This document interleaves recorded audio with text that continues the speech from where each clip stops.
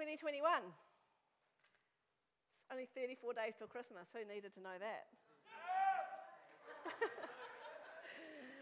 I still got 2 birthdays in my family to go before Christmas, so I tend to not think about it till then. But what a year. I mean, I think it's safe to say it's been a year. It's safe to say it's been a pretty hard year for a lot of people. And I'm not an exception to that. Oftentimes when things get hard, we often lose our way with God. We often sort of end up wandering without any real direction and wondering sort of what we're supposed to do. And I'd like to say that 100% of the time when I find things hard, I call on the Lord. I look to Psalm 121 and say, I lift my eyes to the mountains, where does my help come from? My help comes from the Lord, the maker of heaven and earth. But I am actually human, as we all are. And the reality is, I stay often a little bit lost and bewildered longer than perhaps healthy, and forgetting to really look to God, forgetting to really focus on actually He's got it in hand.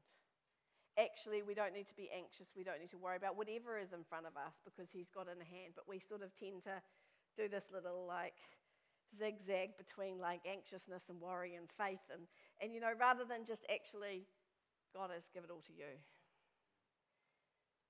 I was praying recently and I saw a picture of a Google map. And I think I have a picture of a Google map, don't I? Isn't that my first picture? Look, I do. I saw a picture of a Google map.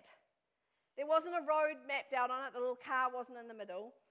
But the map said at the bottom, recenter, which obviously I've highlighted down the corner. Now, the thing about a Google map, because I tried it out in my office, I Google mapped my way home, tried it out in my office, that if you leave the little car in the middle and just push start and you travel on your way home, it never asks you to recenter. It only asks to recenter if you go off ahead of yourself, if you go off to the side, if you move over to the side and you can't even see the road anymore. That little button at the bottom corner, it pops up and it says recenter. Sometimes we're so busy, distracted with life off to the side, or looking back at our past going, oh, but I can't do that because of that happened back there. Or head off in the clouds into the future, but not really thinking about which way to turn left or right to get there. We don't focus on the lefts and rights, and the button pops up, recenter. Because this thing called life, I don't know if you've noticed, doesn't come on it. You can't open the app on your phone called Life Map, and it says turn left, turn right, and it narrates your way through what the right thing, course of action, or the right thing to do. Wouldn't it be handy? Kind of boring, but handy. It would be handy to know that when we go to the left and right, we're actually going the right way. There's a song called, an older song called Jesus Be the Centre. And the reality is I couldn't actually find any specific Bible verses in the Bible that said about Jesus being the centre, but the concept or the knowledge that we have that the Bible, Jesus is at the centre of the Bible. I was reading into it yesterday, and it's called Christocentric principle, that Jesus is the centre of the Bible. But actually, I prefer the kids' Bible saying the Bible where Jesus' name is whispered through every story. It seems kind of nicer to me than Christocentric. Sounds very intellectual, but where Jesus' name is whispered through the story, Jesus' name is whispered through every story. Jesus at the centre of our Bible, which is our roadmap, so Jesus should be the centre of our lives. I think often we need to click that button, recenter, in our own lives and centre Jesus back into the middle of our lives where He's meant to be. And we're not so busy doing all these things that are called life that we get distracted from Jesus, who is the centre of our lives. I think we get caught up. Oh, but look over here. It might be nice to go over there for a little while. It might be nice to go back. It might be nice just to imagine what the future might hold. And that's not a bad thing. Without hope, without future, without vision, we don't have anything. But actually, we need to know which way to turn left or right to get to where we believe God's calling us to go. We can't be so focused there that we don't know where we're going left and right. We don't want to hold on to our past hurts and the things that went wrong back there, because back there is only a lesson. Forward is where our future is. And we need to recenter Jesus in our lives. And that's the sort of the picture I saw as I was praying. But it's on the same topic, but it seems off it when I just go to it right now. But lately I've been captivated by this concept. And a few people said to me this week, what are you preaching about? And this is what I said. And they looked at me like, what? You know, you might say, what are you preaching about? I'm preaching about repentance, or I'm preaching about faith. I said, I'm preaching about want to want. I'm like, what? It's not a new statement in my life. It's not a new prayer that I pray. I will explain it. For me, my want to want prayer is more like a journey like the Israelites used to take. You know, it's more of a circle, this journey, that comes back into my life every so often where it's really magnified that that's the prayer I need to pray. I want to want.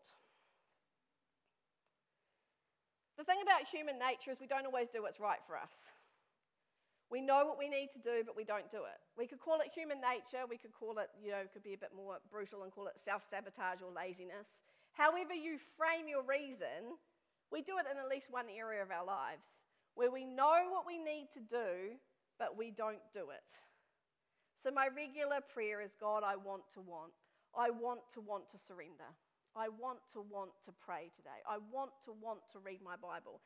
For the times where we're sitting on the couch and Netflix is on, and God is calling us to intimacy, but sometimes, I'm going to be brutally honest out there, it's not that I don't want intimacy, it's that I want to watch TV and be lazy. It's not that I don't want, but can anyone relate, or you just leave me alone out here on the ledge? Am I going to get fired next week? It's not that we don't want intimacy, but it's we don't want it enough, do we? To get out of the comfort zone of our couch and Netflix and not having to do anything. So today's message is titled, Want to Want. It kind of follows on quite nicely from Ryan's message last week about pressing on. Philippians 3, I press on towards the goal, the prize of the upward call of Christ. Sometimes we don't want to press on. But the prayer could be, I want to press on. I have 4 types of children in my house. I have 4 children in my house. So I have 4 types of children when it comes to doing jobs, because everybody knows every child is different. So I have mixed up the order of these children. They're not in birth order as I explain this, so you can't guess any of them. But when I ask someone to do a job, or tell them, is more kind of how we roll. When I tell them I need them to do a job, I get 4 different responses, typically. Child 1, sure, yep, okay, fine, gets up and does it. Little to no complaints, okay? Those children do exist occasionally. Child 2, can't that kid over there do it? Can't Michaela, can't Xavier, can't Bailey, can't Nikita do it? I don't want to do it. Can't they do it? I did it last time. I unloaded the dishwasher 3 weeks ago. Why do I have to do it today? Child 3, yep, sure, I'll do it when I'm finished doing this. The procrastinator, so the one that you've got to remind. Hey, remember I asked you, oh, yeah, okay, I'll do that when I finish this. And then I think I asked one child, it was actually the different child, not the procrastinator child, about 10 times over 3 days to move her socks from underneath the table. I was like, okay, now! And child 4, but I don't want to. Like the mother sitting folding the pile of washing is living her dreams of wants right now. So we've got the yes and no complaints, the can't someone else do it? I don't really want to do it. Can't someone else? Sure, I'll get to that soon, so the procrastinator, and I don't want to. And I don't know about you, but I feel like that's just a little snapshot into my own life on a daily basis. There are things that I procrastinate. I know I need to do that, but I procrastinate doing. Like I think my kids in their little scrapbooking albums, I think they're about 5. And now they're between 10 and 15. So it's something I want to do, and I just don't get around to it. Or the washing, that falls into that category too. So it's how we live our life. We procrastinate, or we do something straight away because we want to, or it's like more immediate. Like cooking dinner. You can't really procrastinate that for a couple of days because they want it the next day and the next day and the next day, as do you, like even if you don't have kids, you still got to cook dinner every day, right? Or at least feed yourself. So we fall very easily into these categories also of how we sort of behave. When I first married Cam, it's a very distinct memory in my mind. I said to him one night, I haven't actually told him I'm going to say this, but now he's actually at church, so he hasn't been here, he's been studying for so long, I haven't. Anyway, when I first married Cam, it's a very distinct memory in my mind. I said to him one night, hey, do you just want to wash the dishes? He's like, nope. I'm like, what? He's like, I don't want to wash the dishes, but I will. So now he's never asked what he wants. It's literally like this, and this needs to be done. Which one are you going to do? Like 2 or 3. So, because, there's lots of jobs now. Want is almost one of those throwaway words. I think in teacher terms it's called a sight word, is it? Is want a sight word? I'm asking the reading recovery teacher. She's looking at me like, I think want might be a sight word. Jane would probably know, but yeah, want's a sight word. So sight words are words that we don't, when you learn to read, not that I've ever done this because they did it, they taught my kids to read, but the sight words are words that you don't actually read. So when you read a page you read words, but sight words you just know as soon as you see them, hence the name, sight words. So want is a sight word like what, I'm just guessing here, but what, the, here, it. Oh look, give the thumbs up. I could be a new entry teacher, probably not. They're words they're sort of like in-between words that we don't think have a lot of intent or meaning, but they're words that frame a sentence, that make a sentence make sense. So want falls into that category where we think it doesn't necessarily have a lot of feeling or intent or meaning, but actually it does. Oh look, it's up there already. So I looked up in the dictionary. It's not usually a word you look up in the dictionary. To wish, to need, to crave, to demand, or desire. When it comes to things, even the things that are good for us in our life, sometimes the call to press on, sometimes there's a call, sometimes there's some resistance to something, and there's a call to persevere, to press on, but sometimes we just don't want to. Sometimes we just don't want to. I mean, I feel like that's probably pretty relevant at the end of the year. We're all tired. It's been a hard year, and I don't want to do it anymore. I'm sure the teachers felt like this week, the ones that were left in charge. I don't know if I want to do this anymore. It's been a hard week for teachers, we all know that, and the health professions. Romans 7, verse 15 to 20. I don't really understand myself. For I want to do, as I'm going to get a bit tied up writing this probably, for I want to do what is right, but I don't do it. Instead, I do what I hate. But I know that what I am doing is wrong. This shows that I agree that the law is good. So I am not the one doing wrong. It is sin living in me that does it. I know that nothing good lives in me. That is in my sinful nature. I want to do what is right, but I can't. I want to do what is good, but I don't. I don't want to do what is wrong, but I do it anyway. But if I do what I don't want to do, I am not really the one who's doing wrong. It is sin living in me. I don't know if I'm allowed to say this in church, but I read that and I thought, I'm just going to put it out there anyway. Tom's not here, so. Doesn't Paul sound a bit like a hormonal female? Like, I'm allowed to say that because I'm a female, right? Or, anyone who's sort of, I mean, it's probably very sanctimonious, but I mean, it made it into the Bible because it's human nature 101, even whether you agree or not. I mean, hormonal females may articulate that exactly like that in a little raging situation, but I have teenage girls, if you didn't know. Quite a lot of them. But it's human nature right there, even when we don't admit it, even when we perceive to be the person that has it all together, or mostly do. There are still times in our lives where you just, I know. I want my heart, my life, my desire to be more like David's. in Psalm 27. One thing I've desired of the Lord, that I will seek, that I may dwell in the house of the Lord all the days of my life, to behold the beauty of the Lord and inquire of his temple. But sometimes I just have trouble turning off Netflix. The episode finished, I'm like, I just want to know what happens next. What about Isaiah 26, verse 9? In the night I search for you, in the morning I earnestly seek you. Or Psalm 42, verse 2, my soul thirsts for God, for the living God. When can I go and meet with God?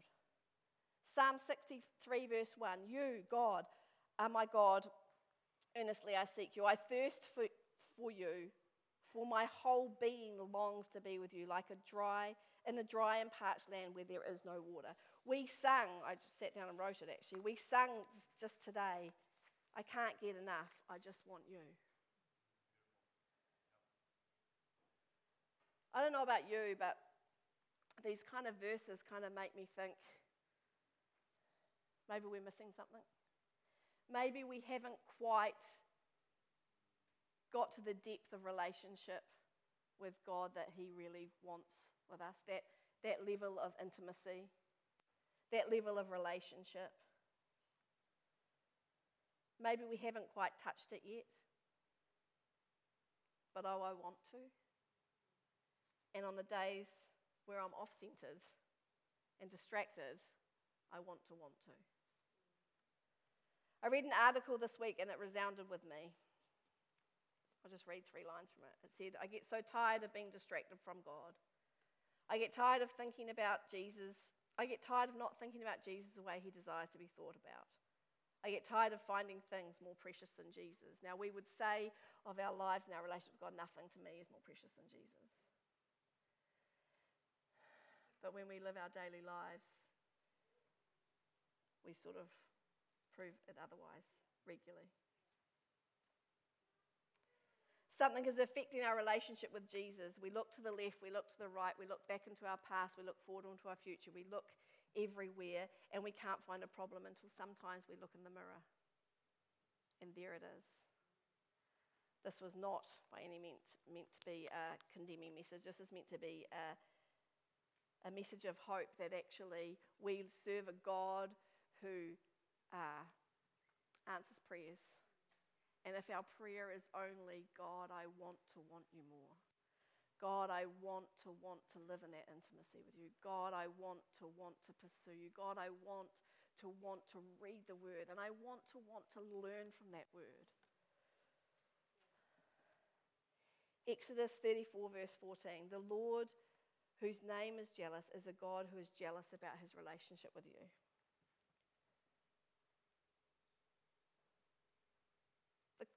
The concept that while we're busy, distracted with everyday life, that God, the maker of heaven and earth, is jealous that he wants to be in relationship with us, but we've put him to the side while we're busy living this life that he's given us and he's blessed us with, is something, I don't know. We come to church on Sunday and we hear a message.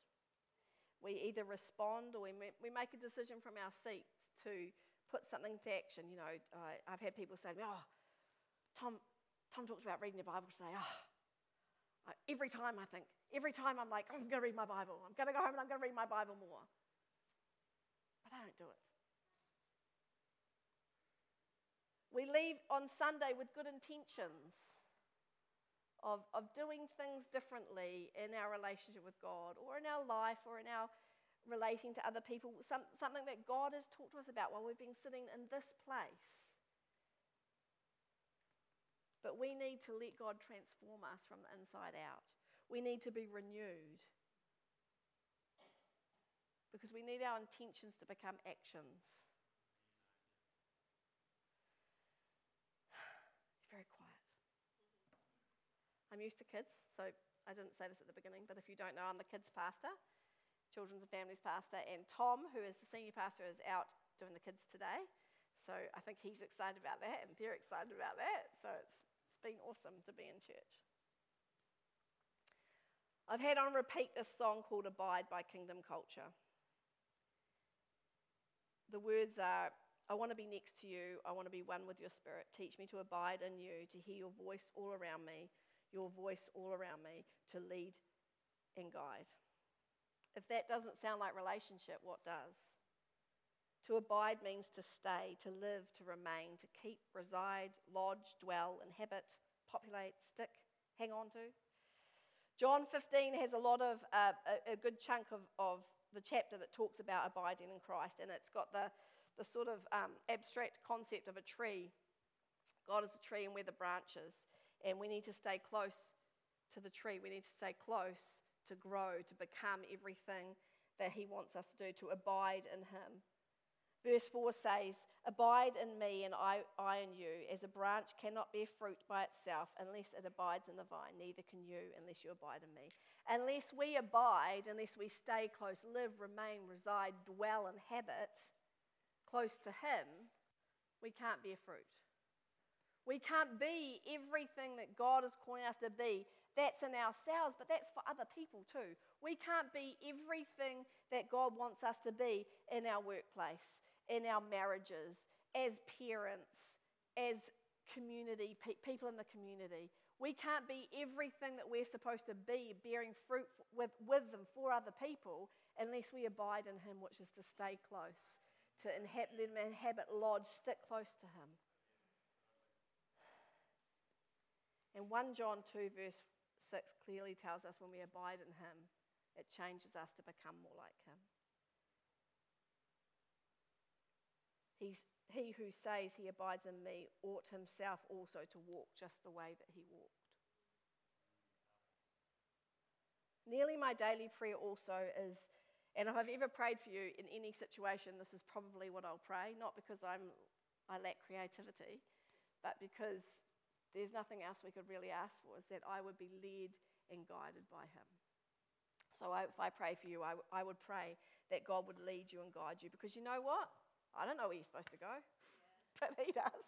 I don't even know where I'm supposed to go, but he does. And if we could live lives led and guided by him, imagine if we went into our workplace daily led and guided by him.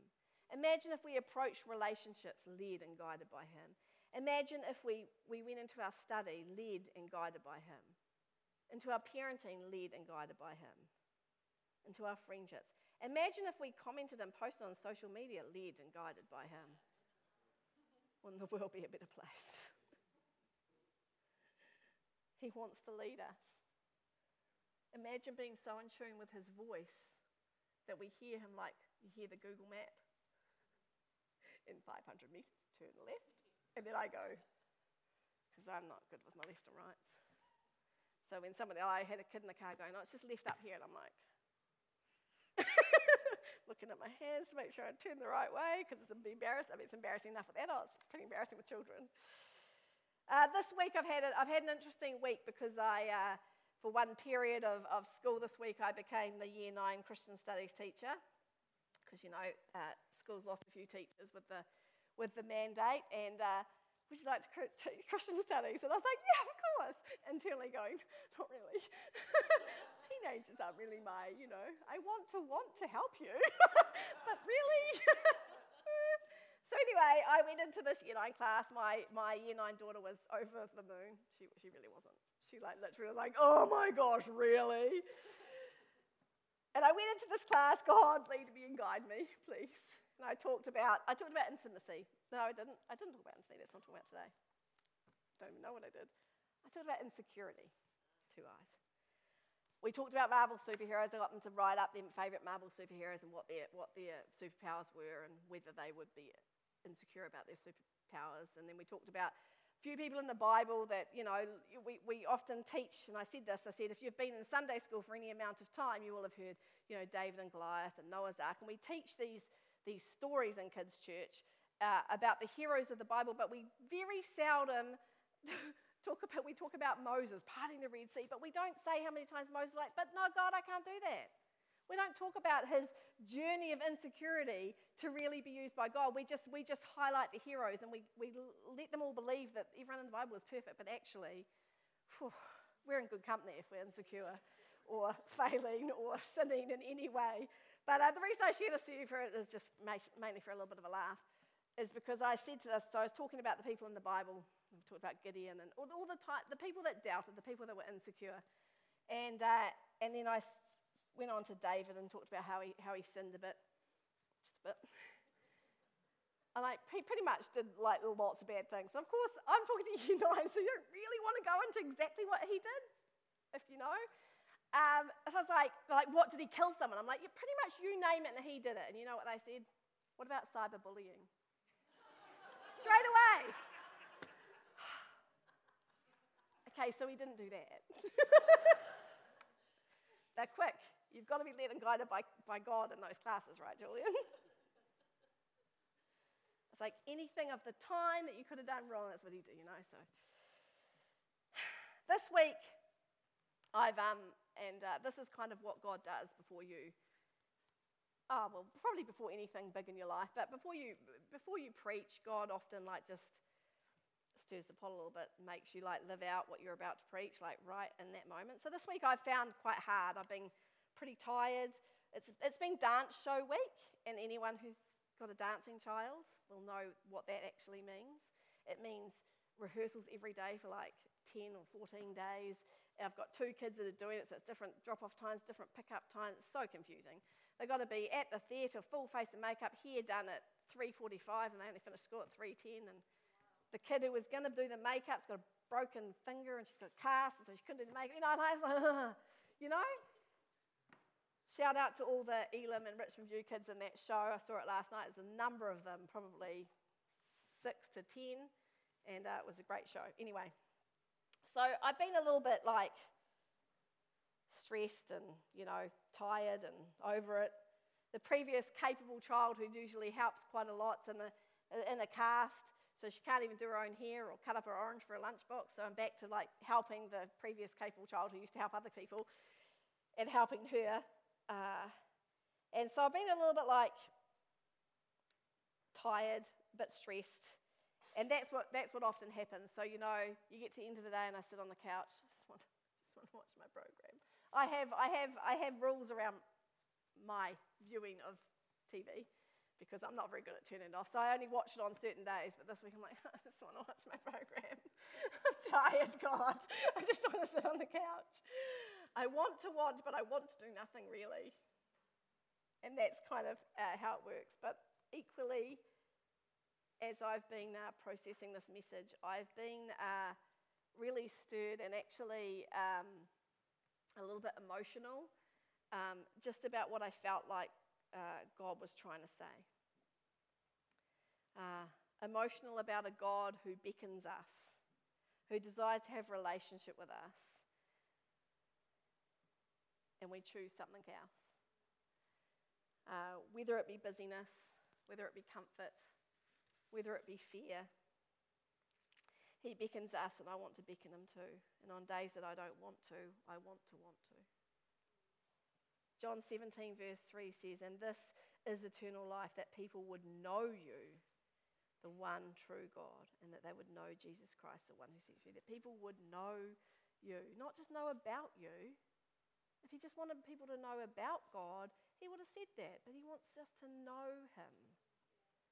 Jeremiah 33 verse 3, call to me and I will answer you and I will tell you great unsearchable things that you do not know. I want to know those things. Amen. And on days I don't, I want to. As I was preparing this message yesterday, I felt really strongly that there was some people, a group of people, maybe a number of people, that fall more into the fear category. You actually don't know how to even start entering into this type of relationship that I'm talking about. Maybe you've grown up in church. Maybe you've never made a decision for Jesus. Maybe you've been here a really long time and you thought that saying grace at dinner and a few bedtime prayers with your kids was it. Reading the Bible occasionally and going to church. So maybe it's fear. It could also be a little bit of embarrassment. I've been here for a long time, how can I not know? But you don't know what you don't know until you know it. And I really believe that God is calling you to take a step today and say, actually, I no longer want to just sit in church and go home unchanged. I want to know you. I want to walk in relationship with you. I want to be led and guided by you every day. I want to hear your voice and know which way to turn. And on the days that I don't think I want to, I want to want to.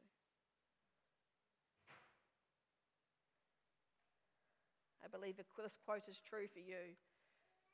I never know how much I miss the Lord until I'm actually with him.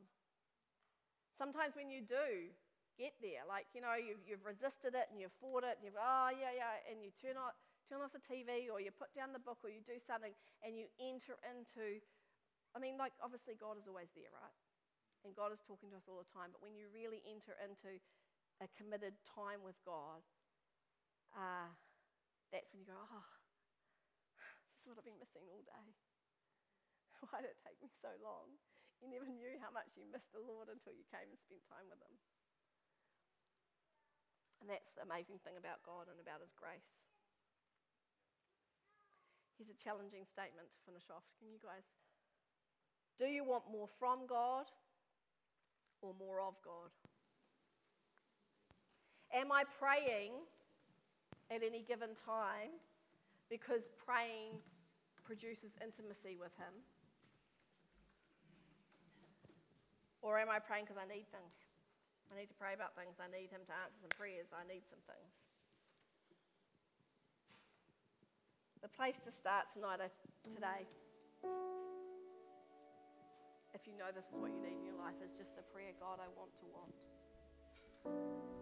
But I want you to know, as time goes on, it's not enough just to want to want. It does need to become action. Spiritual disciplines are the tools that lift our eyes from our circumstances and desires and focus our hearts on God's presence. To have a plan in place. Hey, this is the time that I spend with the Lord. Romans 12, verse 11 to 12. Do not lack diligence and zeal. Be fervent in the Spirit. Serve the Lord. Rejoice in hope. Be patient in affliction and persistent in prayer.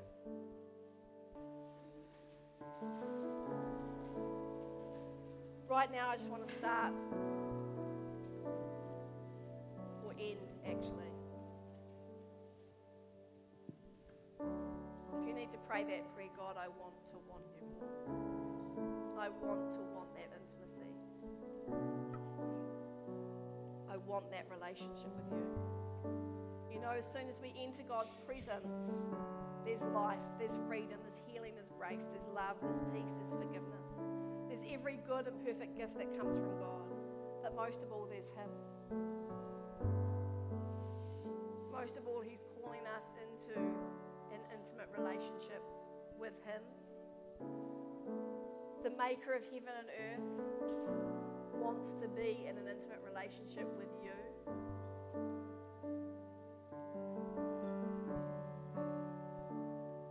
And you can come to him weary, burdened,